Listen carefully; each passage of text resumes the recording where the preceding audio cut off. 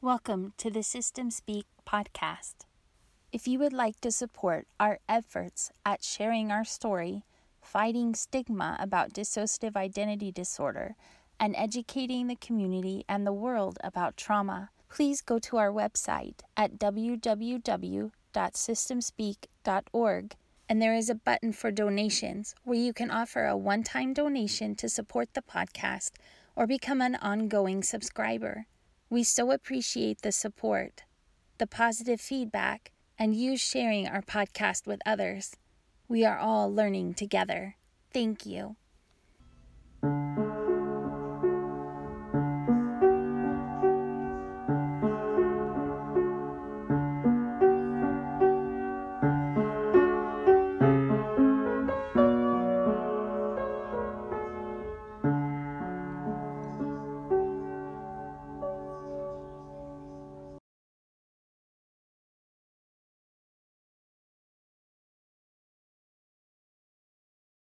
Yes. Those same populations also can have such high addiction rates sometimes. And you went to the addiction session, and I went to a different one that time. Tell us about the addiction session. Oh, guys, that was so good. Oh, that was one of my favorite lectures. And it's really cool because I am actually considering working in addiction medicine. I'm especially now that I'm kind of getting involved in the whole. I'm going down my my stumbling route here. That was an amazing lecture. So this lecture was done by Melissa Engle. I hope I'm pronouncing that name right. Engle. And she is apparently a very seasoned woman. She sounded like she had tons of experience, and she's been doing this for 30 plus years. She's working in Texas at a somewhat of an addiction-based kind of facility. I'm probably saying that wrong too, but I don't understand all the linguistics of these places. I don't have a lot of experience. But she talked about an integrated addiction model. And I loved it because she talks about the separation. People tend to separate. There's people with behavioral health and there's people with medical addiction problems, and they keep them very separated. And what she has done in Texas is she has used this new way of looking at addiction and combined the two, so that you have people who have addictive processes going on. They have behavioral health processes.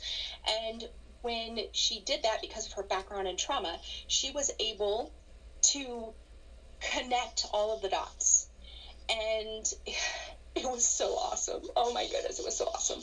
I mean, some of this may be simple to you, and I apologize, but your listeners may be thinking, oh, this is like old stuff, but it was new stuff. It was really cool. So she talks about addiction, and she defined it differently than I have. I mean, I guess on a certain level I may have known, but I had never really taught it this way.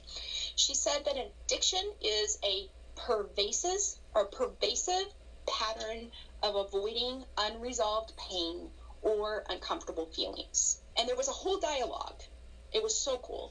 There was a whole dialogue between other therapists, because we could chat in, and other therapists were putting in therapists or doctors, I'm not sure who they were, but they would put in chats about how important that language was. And they talked about how not everybody views trauma as trauma. And they had this discussion about what trauma was. And when you looked at, she gave this inclusive list. And honestly, I feel really dumb, but I didn't even think about some of these things. She had the basics of physical abuse, sexual abuse, and I don't mean to belittle any of these. These all are really horrible. But she put things like infertility and miscarriage. That's huge. I personally had issues with that, and I had not even thought of that as being a trauma. Birth defects, childbearing or parenting, psychiatric issues and hospitalizations over and over again, chronic relapse from an addiction, and then the consequences related to that addiction, learning disabilities. And then, there was one more that I mean, honestly, I was like, wow, that's pretty cool. Not cool. It's really awful because it's very common. Parental alienation. So, like, I've seen this a lot in my practice. You'll have parents come in with their children and they're fighting because they're in the middle of a divorce. And the child, when they come in with one parent, will act one way, and when they come in with the other parent, will act a different way. And so there was whole discussion about how that is very traumatic to have two parents that are angry at each other, and the fighting that ensues, and the child has to take sides and then switch back and forth, and how that could be traumatic. And I guess it makes sense on a cognitive level, but I had never connected the dots of how traumatic that could be, and how that could cause problems later on. So anyway, they had this discussion about what trauma was, and then they discussed why you can't always just ask somebody, have you had trauma in your life? Because if you say the word trauma, people have different things that come to mind. And they talked about using words like unresolved pain, uncomfortable sensations, uncomfortable experiences, and because different words can mean different things to different people, and that, you know, each of these therapists were talking about how they've had different patients that would say, well, no, I've never had any of that happen. And then later on down the road, you know, when they're in the middle of a conversation, they'll be like, oh yeah, that happened. And they're like, but you said that you never had any type of abuse. And it turns out that this person had severe sexual trauma, and they didn't think of it as trauma, you know? So that was very educational for me. She talked about pervasive, and I've seen this in my experience, that it's a chronic pattern, and a loss of control, so that the cognitive, like I'll have patients, they know they're not supposed to do something. They feel bad that they keep doing it, but they don't have control over it. And she discussed how it's pervasive because that there's a disassociation between the behavior, the body, and the brain, the mind, the thinking brain, the cognition. And when that happens, you know that's an indicator that if there's dissociation, there's misattunement, there's a lack of feedback in the brain. And lots of times, not probably every time, but most of the time, that is a sign that there's been trauma, because trauma does that, which you probably know this stuff. But I was like, wow, that was like my brain was like, whoa, my light bulbs were going off. I'm like, oh my goodness, this happens in my office every day, you know? And then she talked about, you can have a patient that will come in and they're saying that, you know, they're having a problem with alcoholism, right? But she says that diagnosis isn't exclusive. And I think on some level, as a clinician, I know that. But I think even I find myself following the diagnosis and not looking for patterns that the patient is showing. And so this lecture has helped me remember to reflect on what am I noticing that patient is experiencing. And yes, alcohol may be something that they're struggling with, but the diagnosis itself isn't exclusive. And there are many other levels that alcoholism is a symptom, not the focus. For some reason, I fall into, and I know I'm not the only one. I think we all fall into a trap of going into following the diagnosis of schizophrenia.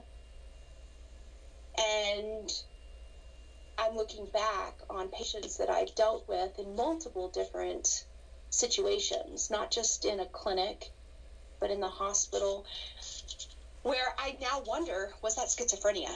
I mean, that's the diagnosis that was on the chart, but now that I've been educated a little bit, and just a tiny little bit, because I've only been to one conference, I think, wow, I could have missed something. I could have missed signs because I wasn't trying to notice the situation. I was just taking that diagnosis that was on the chart. I think that's wonderful, because your effort at doing this work to learn is going to change so many lives. Like, you keep saying how big it was for you and how much it changed what your understanding was and how you treat people or interact with people in your office or at your work. But all of those people you interact with are real human beings that now their care is going to be completely different because of what you've learned. And I almost want to cry because it's like watching in real time the whole point that we have ISSTD and everything survivors have been asking for.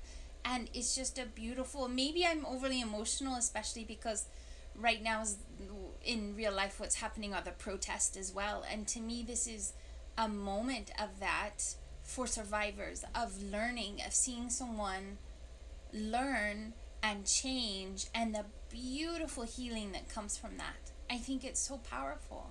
It's cool how a conference, just going to, this was supposed to be a CME. I was doing it because I had the interest, but it's cool how a conference, you know, in 3 days, I feel like my eyes were open.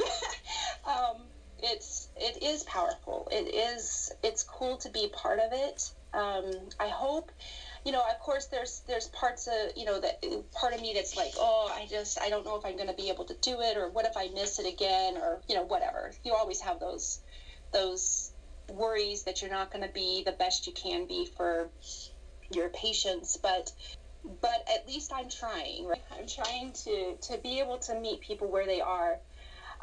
There was something that I wanted to mention. She talked about, there was a chart that was amazing, but this chart it was so cool. It tied everything together for me. It is a chart about how she sees emotions. So she called it a spectrum of emotions, okay? This really stuck with me because this one chart tied my whole thought processes between a medical diagnosis and a psychiatric diagnosis, okay? So on this spectrum of emotions, she put in the middle, she has healthy fluid, okay? So the healthy fluid emotions, mind, body, grounded, integrated, and connected. And I want to be clear, this is not integrated as in no parts disappearing or whatever, okay? This is integrated, meaning the mind and the body are now connected and working as a team. Right. Okay. And so under that column, she has anger, sad, hurt, pain, vulnerable, happy, guilt, fear, and lonely. Okay. That's amazing. Now, yeah, it's pretty cool. I mean, she laid it out great, right? Okay. Now, off to the right, she has body behaviors. And this is an unhealthy, stuck position. Okay? And then she clarifies this. She says dysfunctional patterns of disconnect through over-responding. Okay? And for anger, it turns to rage. So that's an over-response, right? Sadness is depression. Hurt, pain goes to despair and hopeless. Vulnerable turns into helpless. Happy turns into mania. Guilt turns into shame. Fear turns into terror and panic. And loneliness turns into abandonment. Okay? Oh my goodness. Isn't that cool? I'm going to have to look up this session and watch it. Oh my goodness. I wish I could tell you the slide. This is an amazing slide. And she actually goes through it. It was so cool. So what's really cool is that connected some dots in my mind. She explained, and of course I understand, like I have some background on the window of tolerance because I've read, you know, like the Body Keeps Score and stuff. So the window of tolerance, you know that if you go above it, you become hypervigilant, right? Well, what she's saying is when you're hypervigilant, your anger turns into rage, your sadness turns into depression, which is totally different than the way I used to think of it. I used to think that if you become hypervigilant, you are depressed. But actually, she explains that later on in the chart. Like, it's something different. It's way different than the way I used to think about it. It is so cool. Like, it opened my eyes. If Sasha was here, I would say, I think it blew my brains out. That's funny. It was so awesome. That's funny. So here's the deal. So psychiatric diagnoses is the next column over. And what she explains is you go from the healthy fluid model where the body and the mind are grounded and integrated and connected. You go to the over-responded, disconnected emotion. And then, because it's an acting outward, so it's going to the body, it becomes a psychiatric diagnosis. And these are not linked to the specific emotions. These are just examples, okay? But under psychiatric diagnoses, she explains there's depression, eating disorders, anxiety, alcohol abuse, drug abuse, PTSD, dissociative disorders, and process addictions. Wow. So these are ways that people are acting outwards. It was so cool. I lost for words of how cool. It just helped me understand how these emotions are very much directly related to what's going on with the body and how that ties into a diagnosis. Okay, so now we're going to go back to the center of the chart, and there's healthy fluid, mind, body, integrated and connected, right? Okay, so we have the anger, the sadness, the hurt, the pain, etc., right? Now, if you move to the left on her chart, you move into an unhealthy stuck position, but this is a mind logic solution, and it's a dysfunctional patterns of disconnect through under responding. So it's hypovigilant, right? So it's the bottom of the window of tolerance. And every single one of those emotions that are in the healthy fluid integrated, if it turns inward and goes into mind logic, it goes from being anger to numbness, sadness to numbness, hurt, pain to numbness. So basically, all of the emotions disappear. Oh my goodness. Yeah, it's pretty cool. I mean, it's bad, but it's cool how she put it, right? And then when you're acting inward, you go from the unhealthy stuck, but the diagnoses that result from an unhealthy stuck mind logic pattern of under responding and acting inward turns into a medical diagnosis, such as headache and migraines, fibromyalgia, high blood pressure, chronic fatigue, chronic pain, fertility issues, irritable bowel, just as some of them. I mean, I actually added my own because I was like, oh, dude, I can see how this all works, right? Because you're acting inward. All of those emotions are stuffed. You become numb, and then the body acts out, right? Because you're stuffing it all in, so the body shuts down or says no, like in Gabor Mate's works. I don't even have words. I want to see this. It is so awesome. Maybe it might not help others, but it really tied things together that I was never able to understand. I mean, I'm not really a super emotional. I don't understand this. Like, this whole conference was really out of my league because I understand basic emotions, but I've never been trained in I haven't been trained in this stuff. And so it was cool to have it laid out in front of my eyes and to be able to see how it ties to diagnoses and what's actually happening and what's really stuck, and how that ties into trauma. The other thing that I wanted to share that was really cool and very helpful to me as a clinician was it was actually discussed in several lectures, but never in the way that Melissa Engel discussed it. She talked about something called the drama triangle, okay? And so, and she talked about how this happens within a person, but this can happen anytime you're dealing with relationships. So, have you heard about this? Yes, but keep going. For people like me who has never done this, this was really cool. So, you have in any type of set of relationships, whether it's just a relationship between two people, three people, or a person with their own, like all of us, kind of like internal family systems, all of us have parts. So she talked about that. And I can kind of see that, all of us have different parts that we kind of have to play out in life.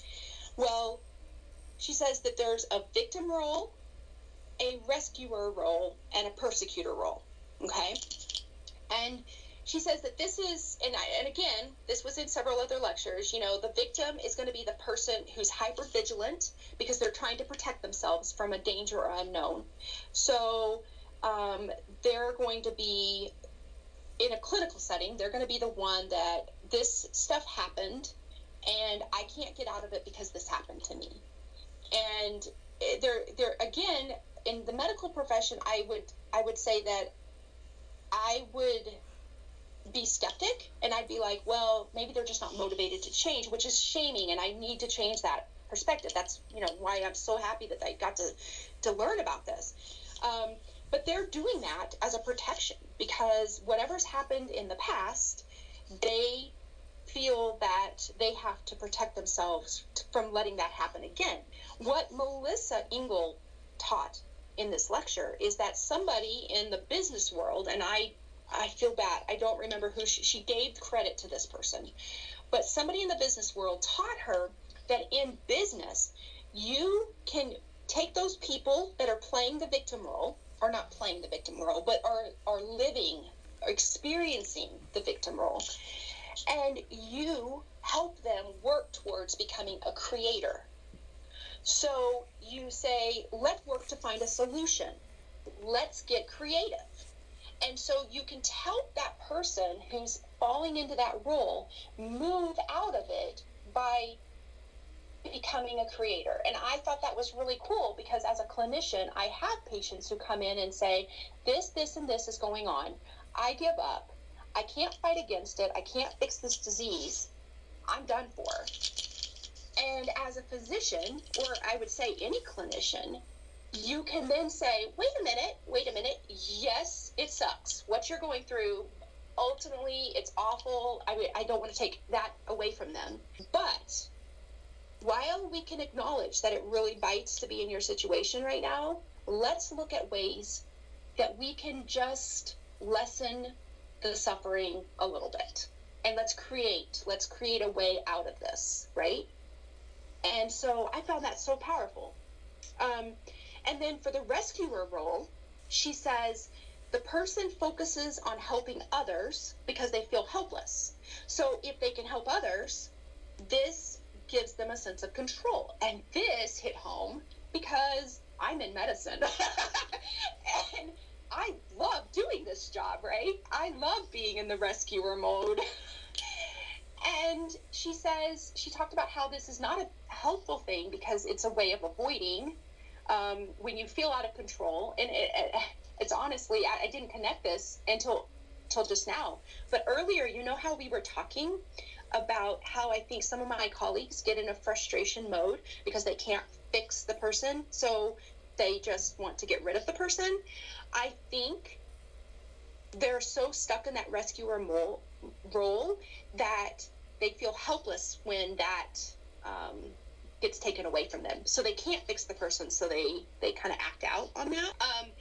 So she says that if somebody's stuck in the rescuer role, sometimes pulling them back and helping them to become a coach. Because she was talking about if you have someone who's always out rescuing somebody and they can't balance that at all, then they actually can be detrimental to the team in a business setting. And she bridged this back to how it can be detrimental to a person.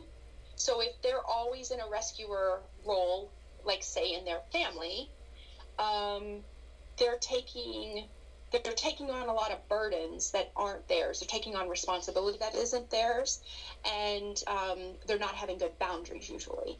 So she says that working with them in becoming a coach. So let's do our part, but keep boundaries because we can't do their work. And I see this being helpful because I have so many, and I'm sure it happens with men, but at least in my practice, it seems like the women are the ones that come in and they're just struggling because they can't do it all. And I can start helping them by addressing or at least suggesting that maybe we could change it from they have to do it all to they can coach others to do their part. And so I thought that was pretty cool, because coaching still allows them to help, but they don't have the responsibility, and they're not they don't have the accountability. They're letting that boundary stay as the person's still in their own person, and they're not responsible for what that other person does. So I thought that was really cool, and I think that would be helpful for my colleagues and I to keep in mind that the person has to do their own work. If we prescribe a medication and they don't take it, we can discuss what's going on and coach them and try to see if there's something else that can be done. But we don't own the results of their choice. We're just coaching. We're not really supposed to be rescuing. Right. So that was very powerful for me personally. And then for the persecutor role, the person playing the persecutor role will focus on knocking down and destroying others to make themselves look or feel better.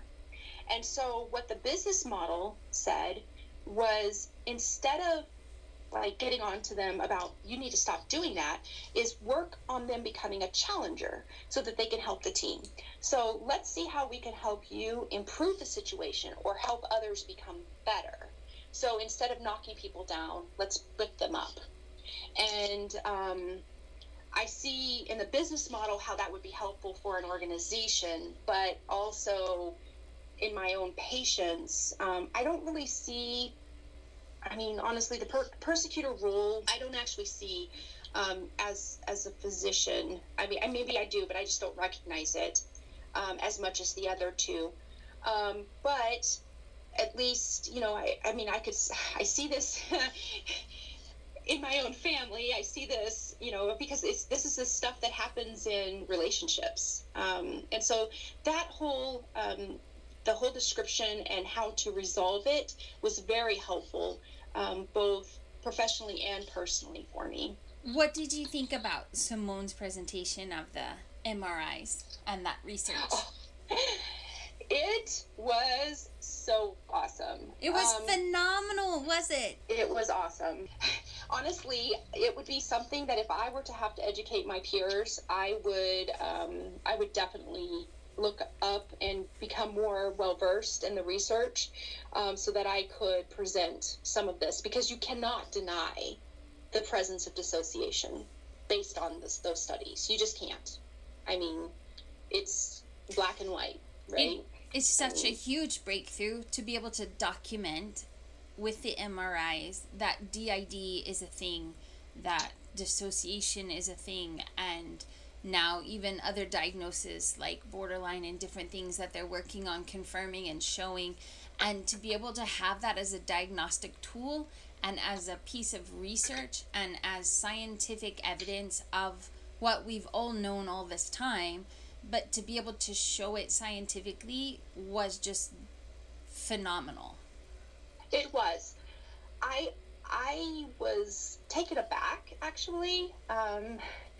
Honestly, I was not expecting, after seeing, this was in the middle of the conference, I think. And so I had been through a few lectures and went, whoa. And this lecture was more like what I was used to, where it was very scientific and very, straightforward and bullet pointed. I think, the struggle I had, there was a struggle with this lecture, because I see something so beautiful and so great, and actually I know it's not there yet. I know I'm premature in this thinking, but I'm like, well, I want to use it. I want to do this, right? And I can't, because I look at my situation where I practice and how insurance kind of rules the world. At least that's the way I feel. Of course, I'm probably playing a victim role there. But I guess I feel stuck, that I don't think we're at the point where we could actually, at least in my work, I don't think I could order an MRI and justify it to anybody to prove. I want to, because I'm thinking, I'd be so curious if I could be like, okay, so I'm going to pretend and dream here for a minute. If I could do anything in the world, what I would do in concerns to this study is I would do a study that would take somebody with a diagnosis of, say, fibromyalgia, pseudoseizures,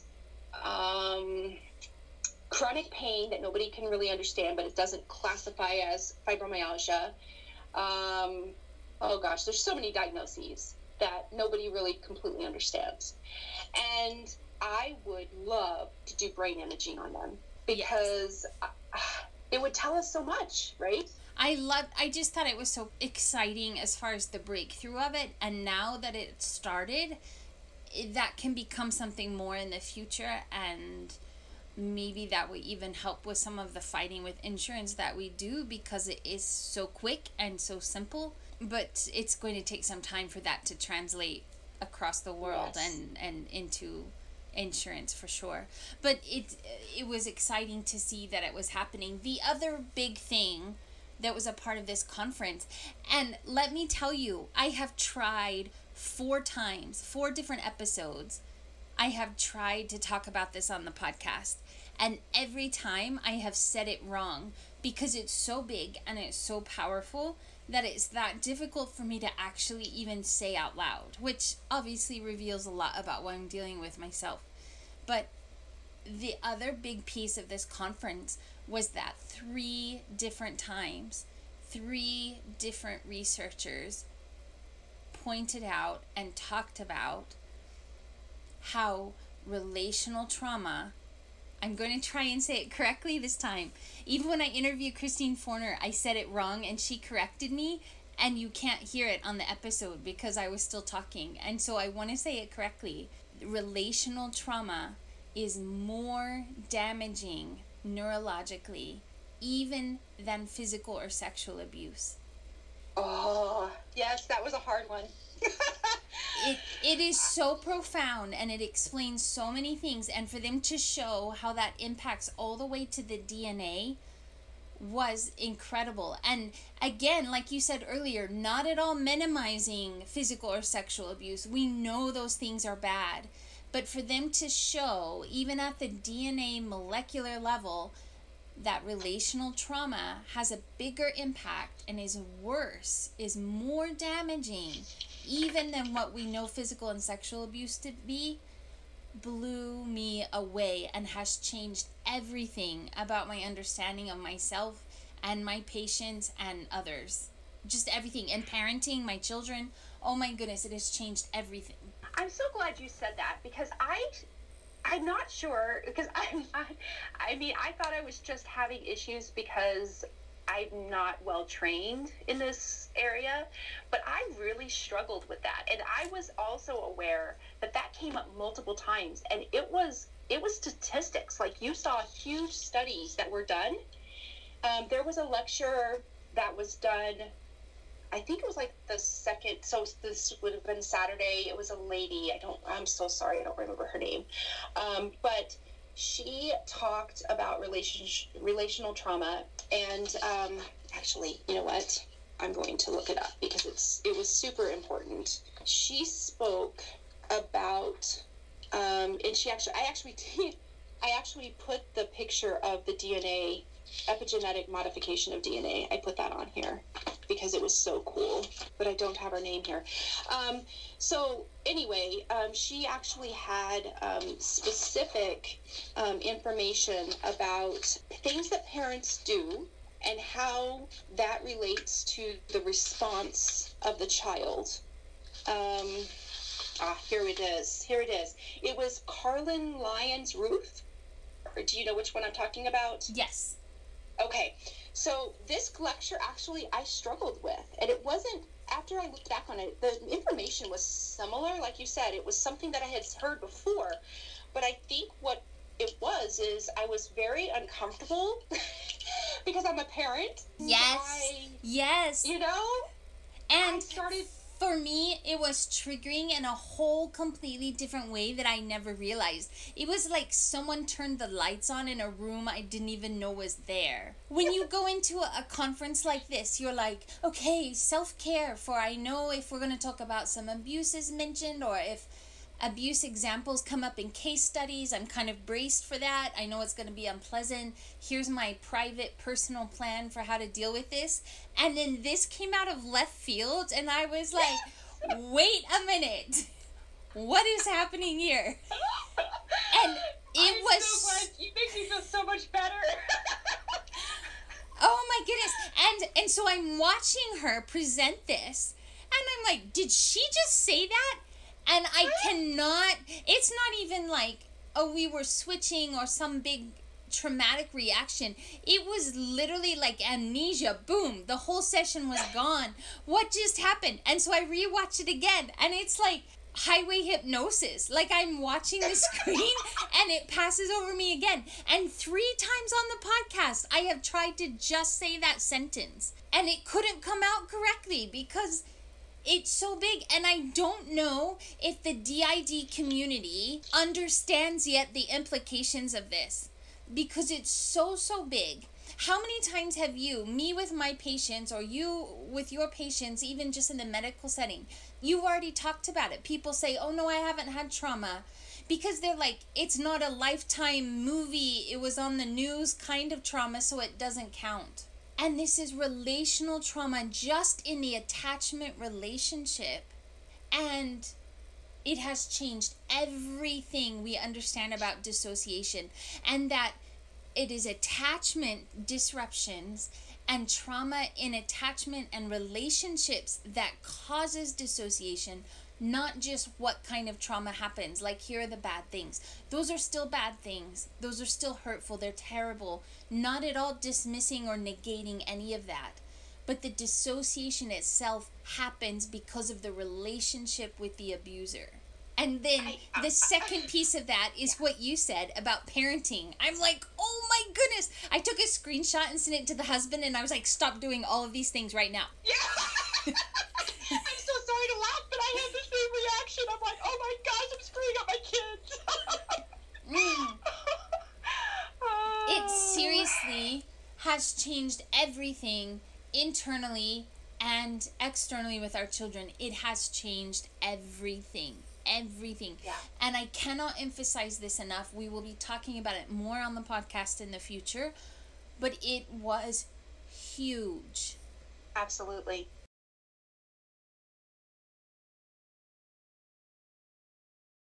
This conversation will continue in another episode. Thank you for listening.